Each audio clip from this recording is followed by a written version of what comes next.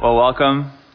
It's just so epic. I feel like it's so underwhelming to come up here and just be like, not starting a movie or something after that. But welcome. My name is Nate. I am the student ministries pastor here at the Bridge. Let's pray and we'll get into it. God, we thank you so much for this morning, for this time together to worship and to open up your word and to just learn and to sit at your feet and to just dwell in your presence. So God, this morning I pray that you would just continue to speak through your word and through this time together, and would this just be an encouragement. I just pray these things in your name. Amen. I don't know about you guys, but I don't love confrontation. It's probably not surprising, but I'm just someone who typically shies away from any sort of confrontation, argument, anything that kind of brings any tension between people. I feel like that's the majority of people. There's not a lot of people out there who are just itching for a confrontation with most people, but I especially to me, conflict and confrontation, it's not for me. So a few weeks ago, I was pulling into our grocery store up in Lynn Valley, and it was pouring rain. I thought that I could just beat the rush and do this at 9 a.m. on a Friday and just get it done. And turns out that is when every other mom and dad in Lynn Valley are grocery shopping. And so the parking lot is full and it's pouring rain and you can barely see what is going on. And I'm like, this isn't good. This is a bad call. And so I'm doing that circle around the parking lot, just trying to find a spot. And so eventually, when you're finally circling and you finally just you target that one person that's leaving and you make that eye contact and they're going to their car and they're like, yeah, you can take my spot once I unload this. So I just kind of just stalk this person to their spot, flip on my blinker, and I just wait there for a minute. And I'm like, awesome, this is done. I'm like, when has there ever been this much traffic or not enough spots? And I'm waiting there. And as they're pulling out, I see this car on the other side come. And as soon as they pull out, this car just comes and just takes my spot. And I'm like that's not allowed. There's etiquette to this process. Maybe this person just didn't know, but I am shook. The wheels are turning. I'm like, what am I going to say to this guy? And luckily I get a spot 10 seconds later, so all was well. But I get out and I'm like, maybe I have to say something, maybe this is the moment that I really break out of this, my fear. And so we're both walking to the grocery store and I see him and he just looks at me and he nods as if he's just so unaware of what just happened. And he's like, morning. And I'm just like, morning. And that's it. That was literally that was my confrontation. So the rest of this grocery shop, I'm just like, what happened back there, bro? You literally, this is going to be your moment. You were and it wasn't going to be harsh. It was going to be hey, there's a process. I've waited. I've been here longer than you. What were you doing? So as you can tell, confrontation to me, we just doesn't gel, I would also just add to that, North Shore driving in general, parking lot, the parkway, any of that thing is just making me into such a more confrontational person. So maybe it will eventually happen. But all that to say, confrontation, I'm just someone, I prefer just to keep the peace. It's one thing for that confrontation to happen over a parking spot or a way of driving. But what about if that confrontation that comes up in your life, in your heart, is actually because of being a Christian, being a follower of Jesus? If that confrontation comes up through just simply bowing down to Jesus in our life, which can be a bit divisive if you think about it.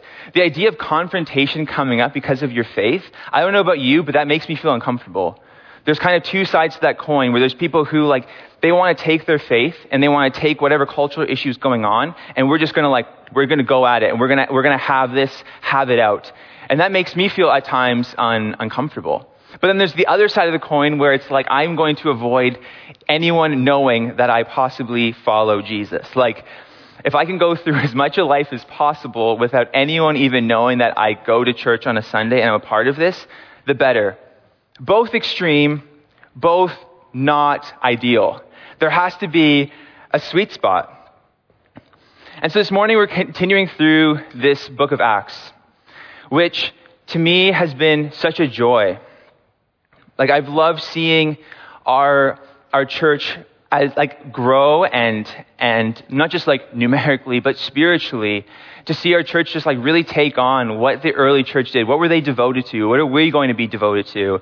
And to see us almost parallel the book of Acts. And it's been so good. And in the book of Acts up to this point, up to chapter 4, I'm sure there would have been tensions and challenges. It couldn't have just been perfect, like 8 months of just harmony. And it's just like, wow, like we can't miss. This is great. But when it comes to Acts 4, there's resistance. And so what happens when we come up against resistance? And so this morning's passage is all about that. It's all about the first time where Peter and John and the early church don't just come up against resistance and confrontation, but the beginning of persecution. For the rest of the way, all the way until the end of the book of Acts, there's only 3 chapters that don't talk about persecution. And so this is the beginning. This is the beginning of confrontation through following Jesus, through proclaiming his name. So we're going to start verses 1 to 4 in chapter 4. Should be nice. While Peter and John were speaking to the people, they were confronted by the priests, the captain of the temple guard, and some of the Sadducees. These leaders were very disturbed that Peter and John were teaching the people that through Jesus there was a resurrection of the dead.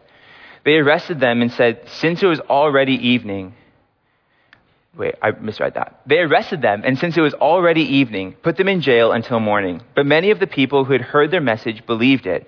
So the number of believers now totaled about 5,000 men, not counting the women and the children.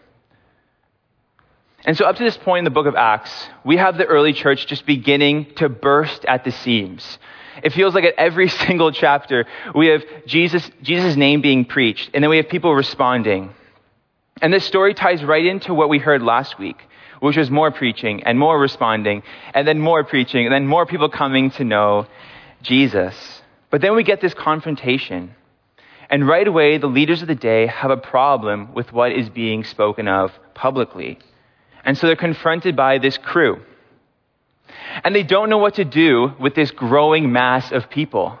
Like, what would you do in that situation? Every single time these like ragtag group of people start preaching the name of Jesus, people are just responding over and over and over again.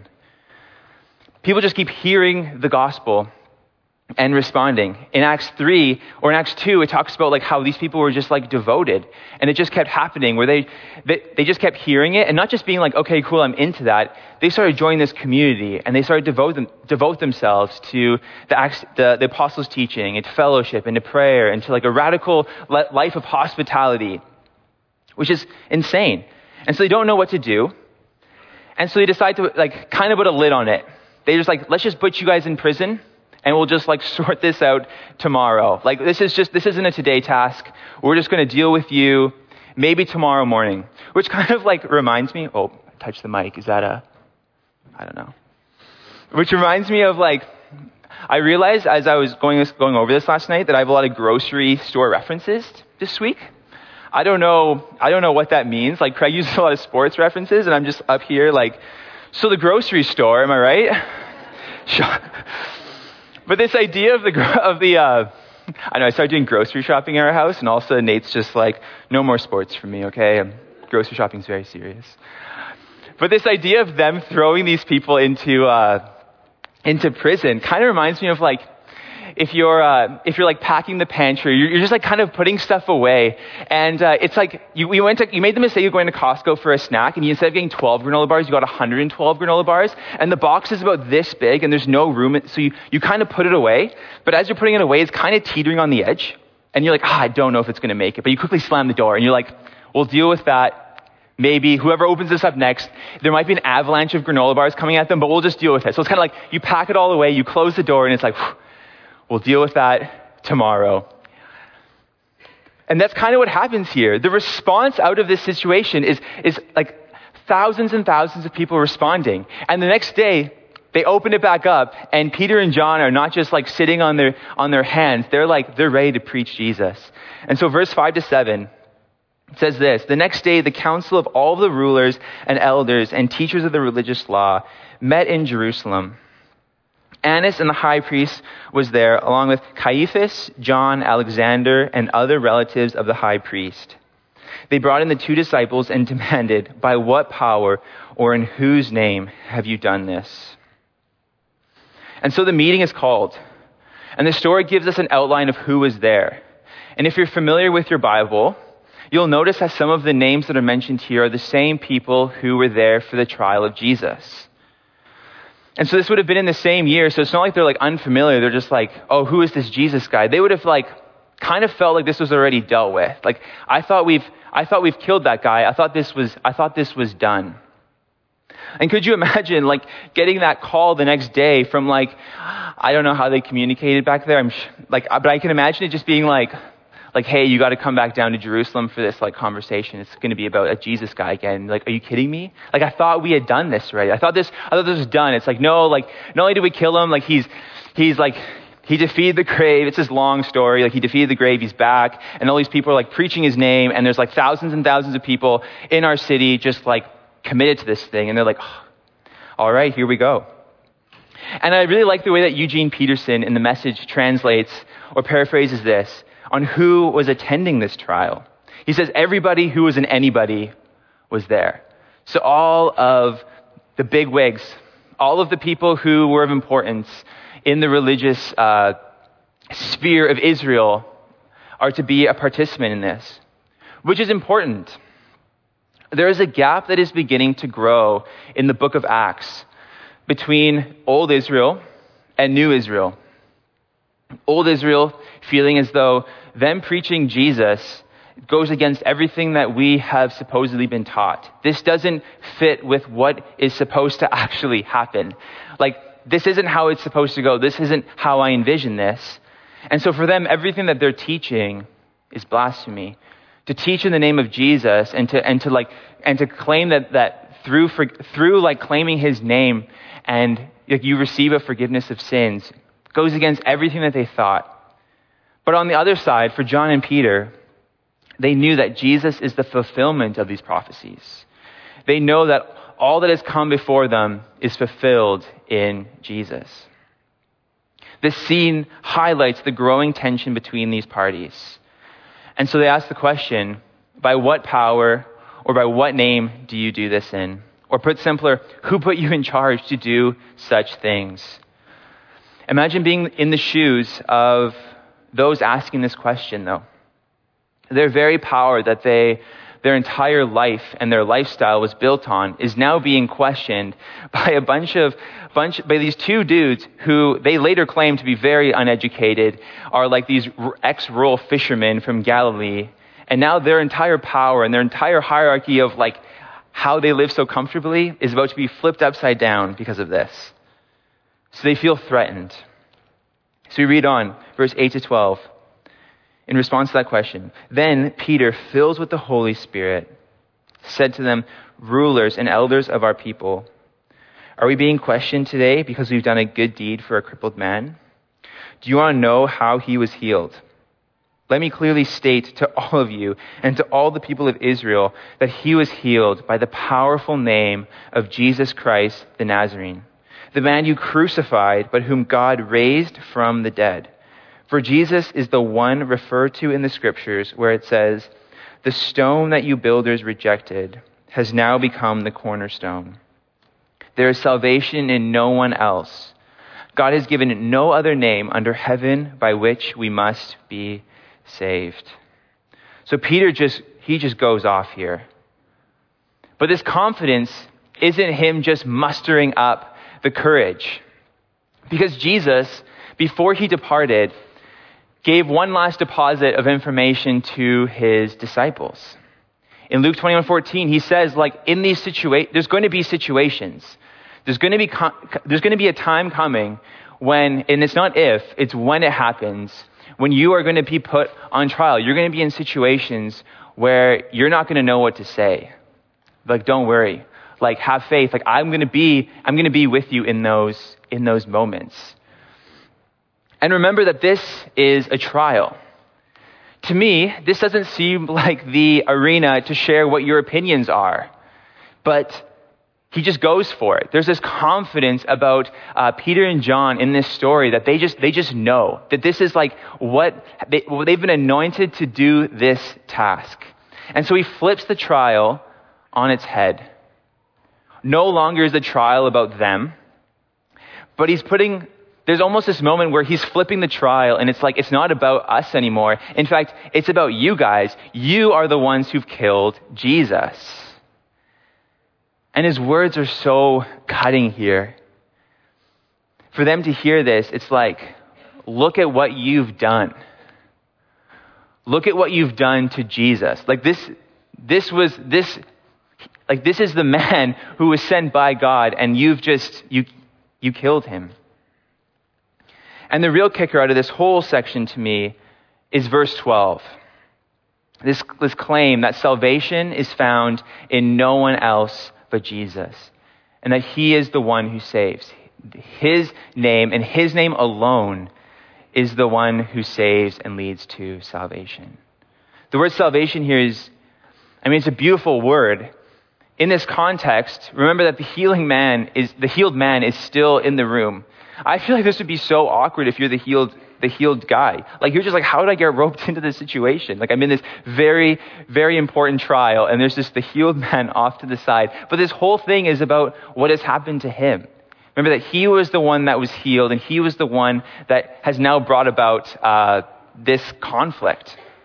And so salvation here can mean going from a place of being once sick to being healed.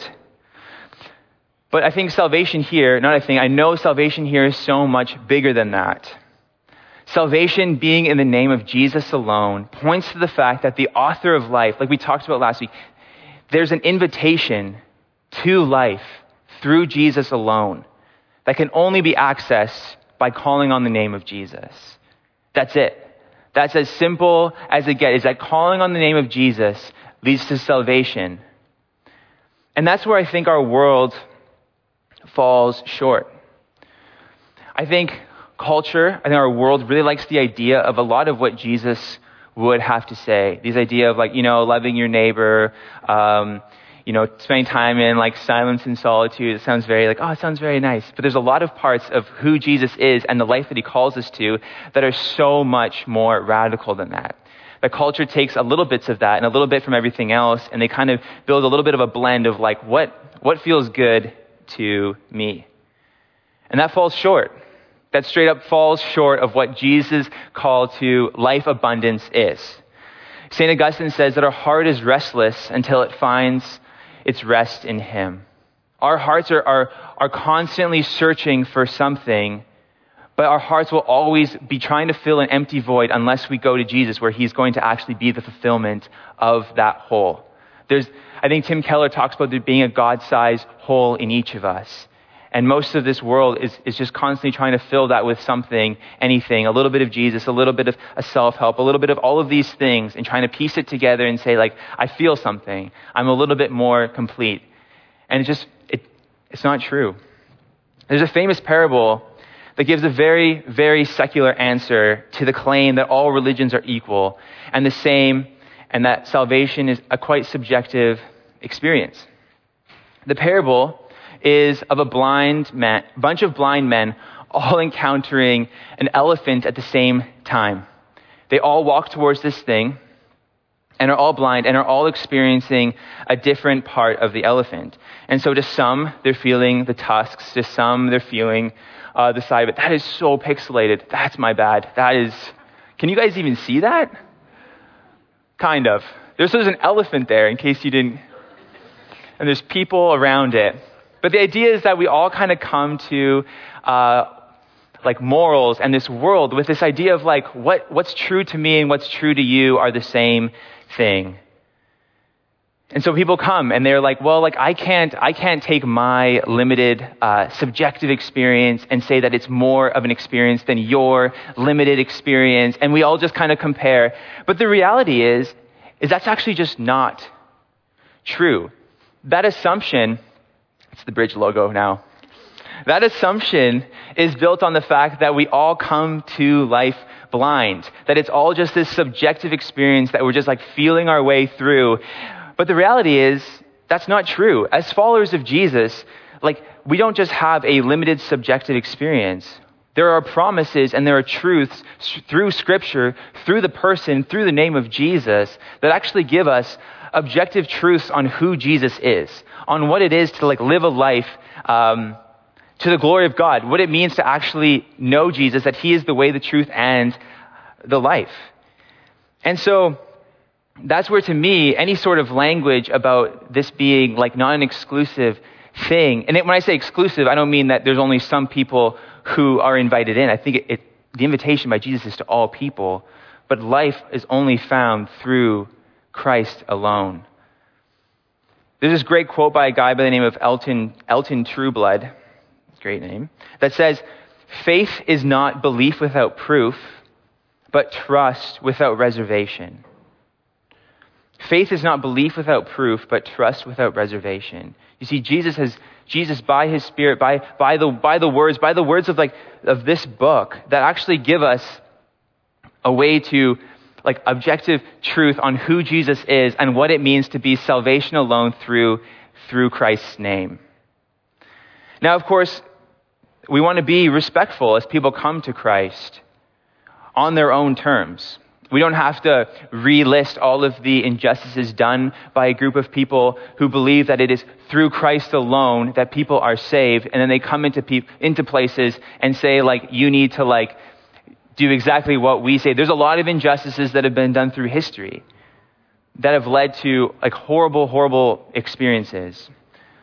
But the true way of preaching Jesus and embodying Jesus is not through forcing others to follow him, but to first simply start with ourselves, to follow him and to embody him on our own. We live in a way that begs the question, like, what is it about them that is different? And we take Jesus' words seriously when he says that we are to lay down our life for others. We are to like lay down our life, pick up our cross, follow him. We spend time with him in a way that like sets us apart, not because we're holier than the next person, but because we truly believe that it's through Jesus that salvation comes. That to me is the exclusivism of salvation in Jesus. Which brings us to verse 13. The members of the council were amazed when they saw the boldness of Peter and John, for they could see that they were ordinary men with no special training in the scriptures. They also recognized them as men who had been with Jesus. After this powerful encounter, where these religious leaders were just kind of put on blast, they have been at this point feeling it. They're like, wow, there's something different about these guys. The leaders are blown away at the confidence at which these men are speaking. And that yet they're described as unschooled and ordinary. They're kind of just run-of-the-mill people. As I said earlier, these guys, as soon as Jesus is killed, after spending 3 years following them, they're just like, well, what are we supposed to do? Like, I guess our job was just to be fishermen. I guess we should just go back to that. These are the people who are leading the charge. The word for untrained is idiote, which I'm sure you can piece together what that one means. And it's where we get the word idiot from. But they wouldn't have meant that they wouldn't have necessarily been calling him an idiot the way that we use that word. It would have just meant like less than average. I don't know what's worse, less than average or idiot. I don't know. Up to you guys. But I love what truly sets them apart in this passage, and it's that second half. And they took note that these men had been with Jesus. I think that's such an important part of this passage, that out of all of this, it is them having been with Jesus that sets them apart. that's where their authority comes from. I think about that, like what that would look like. I'll get to that later. But I just think about how powerful that is, that these people who are so far from Jesus and so far from what they believe Jesus to be, just by being around these guys knew that there was something different about them. And notice that it wasn't their status that gave them this authority. It was their posture. It was their posture of having sat at the feet of Jesus that gave them power in this situation. It wasn't coercion. They didn't craft a well-worded, they weren't probably just sitting in that prison the night before and just like, all right, man, like, what are you going to say? Like, should we go back and forth on this part? Like, what are we going to bring up? Like, do you want to come in with the punchline? What are we feeling? None of that. None of that gave them any sort of status in the situation. It was them just having spent time in the presence of God, filled by the Holy Spirit, having spent time with Jesus, that gave them this confidence. Because here's the thing about not just having spent time with Jesus, but I think the entire human experience, our existence, is that you tend to become like those you spend the most time with. There's that famous line, show me your closest friends and they'll show you your future. Which being told that when you're 15 years old, you look around at your friends, you're like, oh crap. You're like, okay, things have got to change. But what about it? What if for flipping that for us as a church and as followers of Jesus, I reworded it. It's a little bit more wordy. But we changed it. It said, show me your time of abiding, of being with Christ, and I'll show you your fruit. There's something powerful about having spent time with him, where the fruit of our lives just flows out of that experience. There's no mustering that up. It's just simply having been with Jesus that gives us that peace and that confidence. If you want to be like Jesus, you have to spend time with Jesus. At times we can overcomplicate this.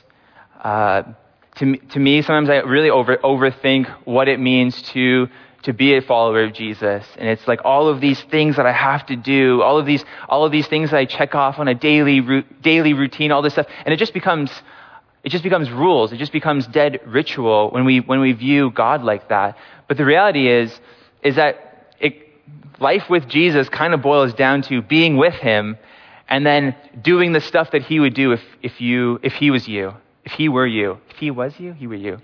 I'll say that again. I think it boils down to being with Jesus and doing the stuff that he would do if he were you.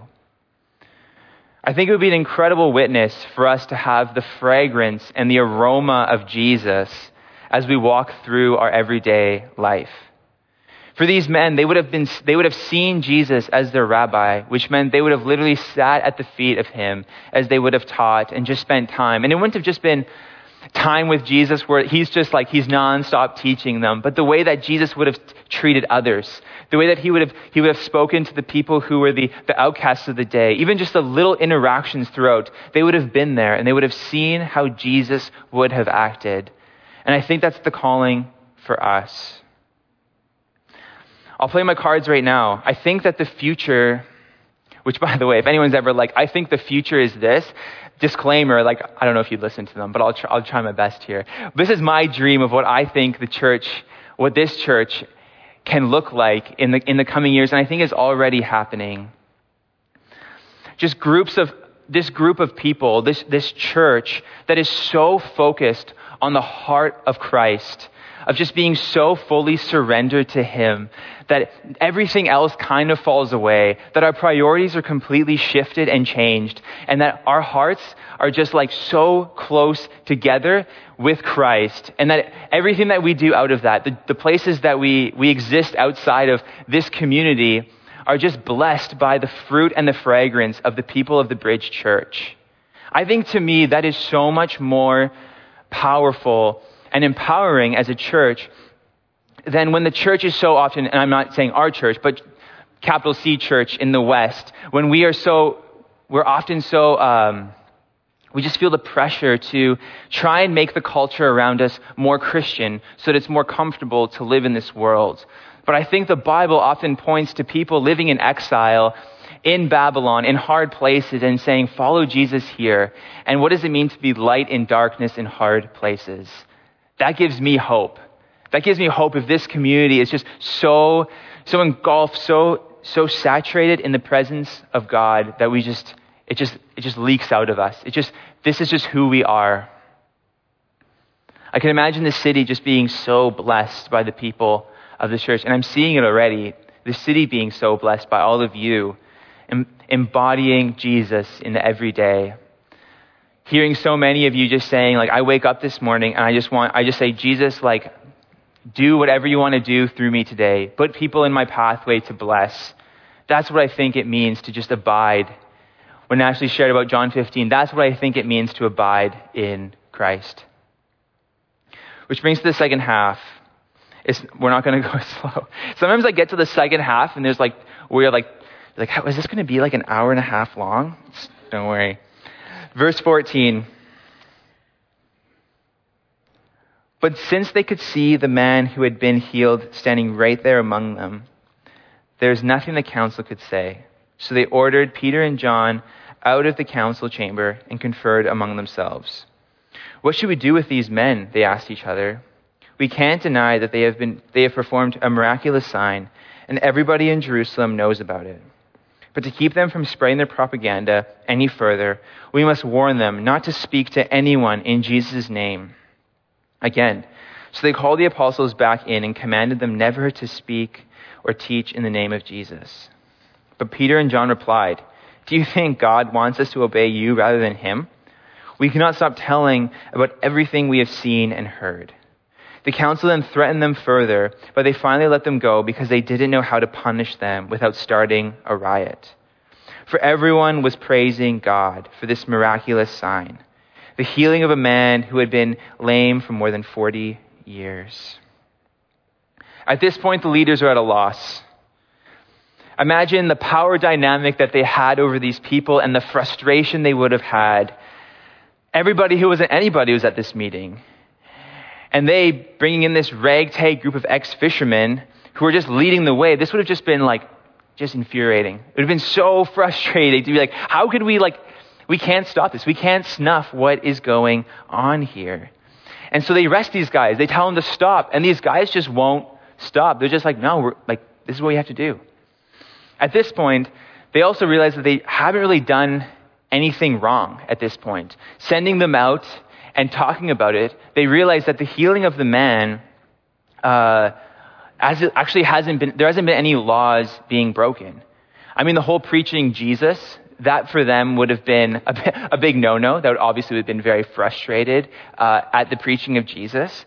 But nothing wrong was done in the healing of the man.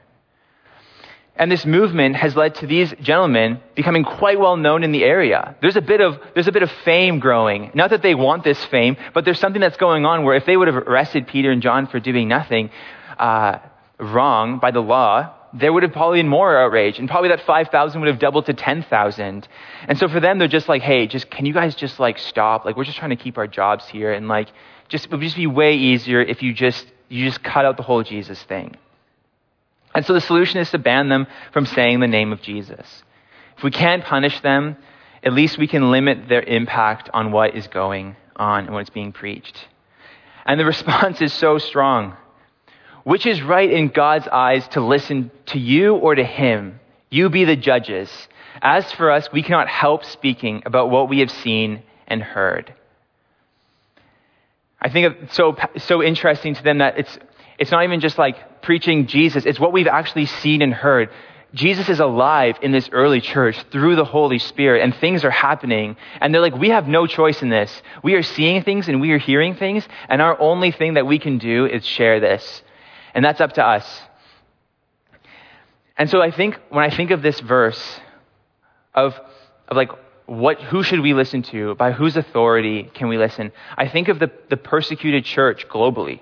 I think of places where for us, when we read this, preaching Jesus is often just in our workplace, it'd be like, oh, like you're one of those people who go to church on Sunday. That's a little bit like weird. But the hostility hasn't grown to a place where like we will fully, like, I don't know, be thrown in jail or persecuted or killed for this. Where you flip on the news, probably not being talked about in the news. If you go to like a website like Christianity Today or any places and you look at what's happening on a global scale, there are Christians every day, probably every hour, basically being asked the question, like, you choose Jesus, which leads to death, or you deny Jesus and you can go on and live. And the amount of people who are choosing Jesus and are dying because they can't stop proclaiming what Jesus has done in their life and in their community is staggering.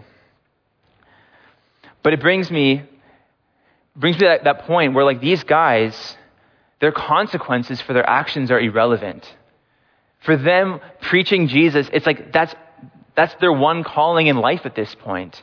Jesus returned and has empowered them, and they're like, the only thing that we can do at this point is preach his name. Like, what else are we going to do? We tried to go back to that fishing thing. It's not going to work. Jesus is like fully alive, and he is working in this early church, and they're like, this is it. This is what God has given us to do. And we're going to respond, and we've seen what he's done. We've heard what he's doing, and we're going to keep preaching. Which brings me to the third and final point, which is there's this confrontation of powers going on here. This is when the rubber hits the road. There's this showdown. Who has got the power in this story? What I find crazy is that the power that is received through Christ isn't a militant power of the day. And it isn't through a crafty marketing scheme where they hired someone out and said, like, we'll just put Jesus on a billboard and things are going to happen. The power is through Jesus' blood poured out for each of us. Through Christ crucified, there's the defeating of the grave. That's where the power comes from. It's the upside down kingdom. It's the slaughtered lamb. It's followers of Jesus seeking out the lost, the oppressed, the broken, the hurt, and saying, come and meet Jesus. That's the power that is being spoken about here. And there's powers of this world, and there's the power in Jesus, and there's this upside down kingdom that's happening where Jesus' name is going to be preached through the powers of this world. It's going to be preached through each person individually, empowered by his Spirit. The woman in John 4, when she meets Jesus at the well, after that conversation, she says, come and meet the man who knew everything I've ever done. That's the power of Jesus. And this is what I want to close with, is that there is power. There is power in the name of Jesus. There may come a time where our